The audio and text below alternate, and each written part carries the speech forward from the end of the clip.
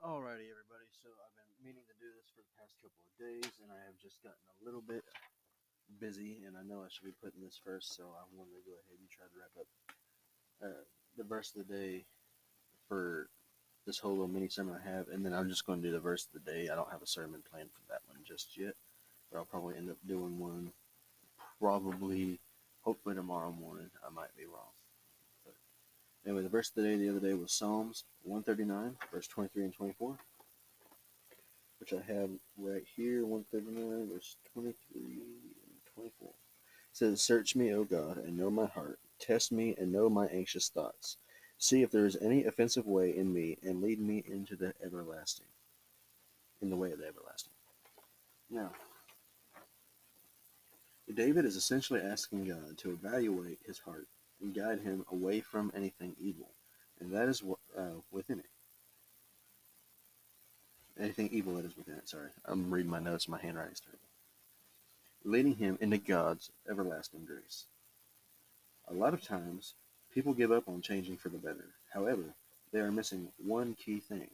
They can't win the battle alone. God has already won the battle. Stay with Him, and you will overcome any and all attacks of the enemy. Stay with Him, and you will grow. Trust Jesus to take away all your pain and temptations. Psalms 92:13 says, "Those that will be planted in the house of the Lord shall flourish in the courts of our God."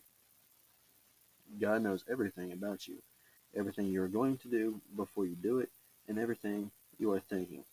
Jeremiah 1:5 says, "Before I formed you in the womb, I knew you." God wants to help you, but you have to let Him in.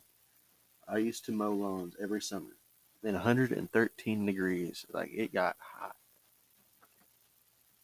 Well, oftentimes there were some where in the backyard there would be a big old dog with the gates locked and you can't get in there. And I would have to keep on coming and trying to reschedule. And there was one lady, it's like even when you rescheduled, she still did not unlock the gate or put the dogs up. And so obviously I'm not going to mow with a pit bull as bad of a reputation as they get. So I'll charge them for the front and reschedule the back. And until I do the back, I don't get paid for the back. Well, God is kind of the same thing, the same way. Only He doesn't charge you but one thing. He only wants your heart.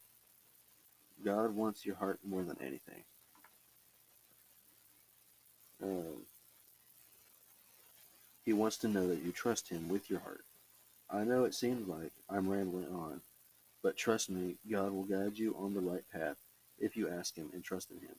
John 14:14 says, "If you ask anything in my name, I'll do it." God bless you, brothers and sisters in Christ. I hope you guys share this with a friend and follow on TikTok at GodSoldier1995. I'll have the link in the description. I also have wrote down Philippians 4:21.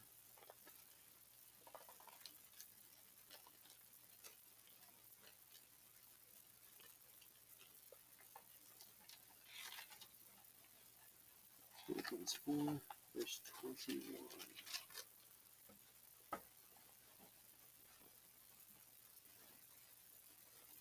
Greet all saints in Christ Jesus. The brothers who are with me send greetings.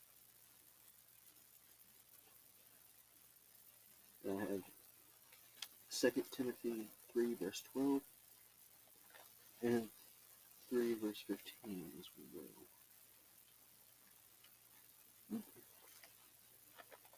Fantastic.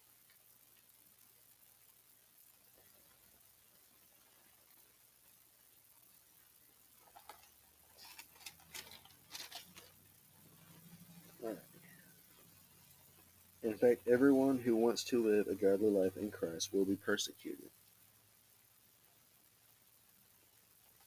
I know that seems very troublesome right there. But if you're not putting your faith, you won't make it out. And how from infancy you have known the Holy Scriptures, which are able to make you wise in salvation through Christ Jesus. See, I done read my notes wrong. I should have put that like midway before I even started talking about me moaning. So, but it's whatever. I'm a terrible note taker for those that don't know me.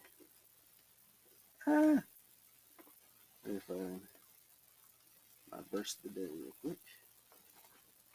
My verse of the day is James 1, verse 27. I'm going to do this out of the ESV because it's a little bit easier for people to understand. It said, religion that is pure and undefiled before God the Father is this, to visit orphans and widows in their affliction and to keep oneself unstained from the world.